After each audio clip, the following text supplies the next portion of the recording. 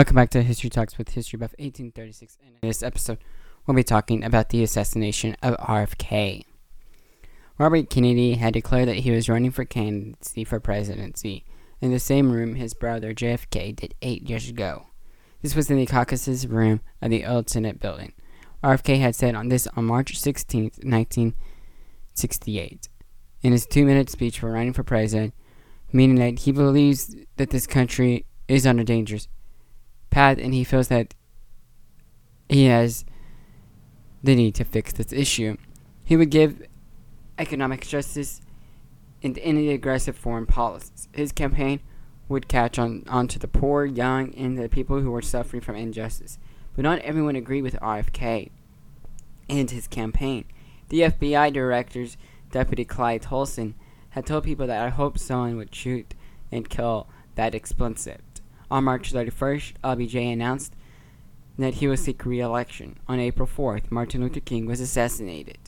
Hope grew for RFK's campaign more and more. On June 5th, Clyde Tolson, who wished RFK to be killed, got his wish. RFK had just won the Californian primary and was walking through the kitchen at the Ambassador Hotel in L.A. while going to a press conference. A 24-year-old Palestinian immigrant named Sirhan Sirhan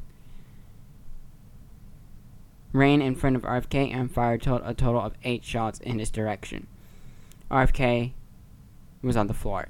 Sirhan was tackled by the Olympic athlete named Raphael Johnson, a pro football star named Rosie Greer, and a security guard named Bill Berry.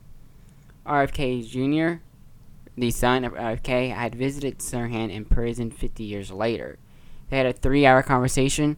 Although he did not go into great detail about his conversation he had with Sirhan, he did talk about it a little. After his conversation with Sirhan, he joined others in believing there were a second gunman and reinvestigation was needed.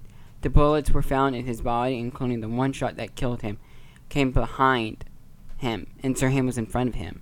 There were a total of 13 shots, but Sirhan's gun only held 8 bullets. Sirhan did try to repeal his sentence multiple times and got denied. The judge had said even if there was a second shooter's bullets killed Kennedy, you would be liable for a murder as an aider. And if there was a second gunman, the only person who had a .22 caliber in that room was as RFK was the secretary guard. He claimed that he sold his handgun before the assassination.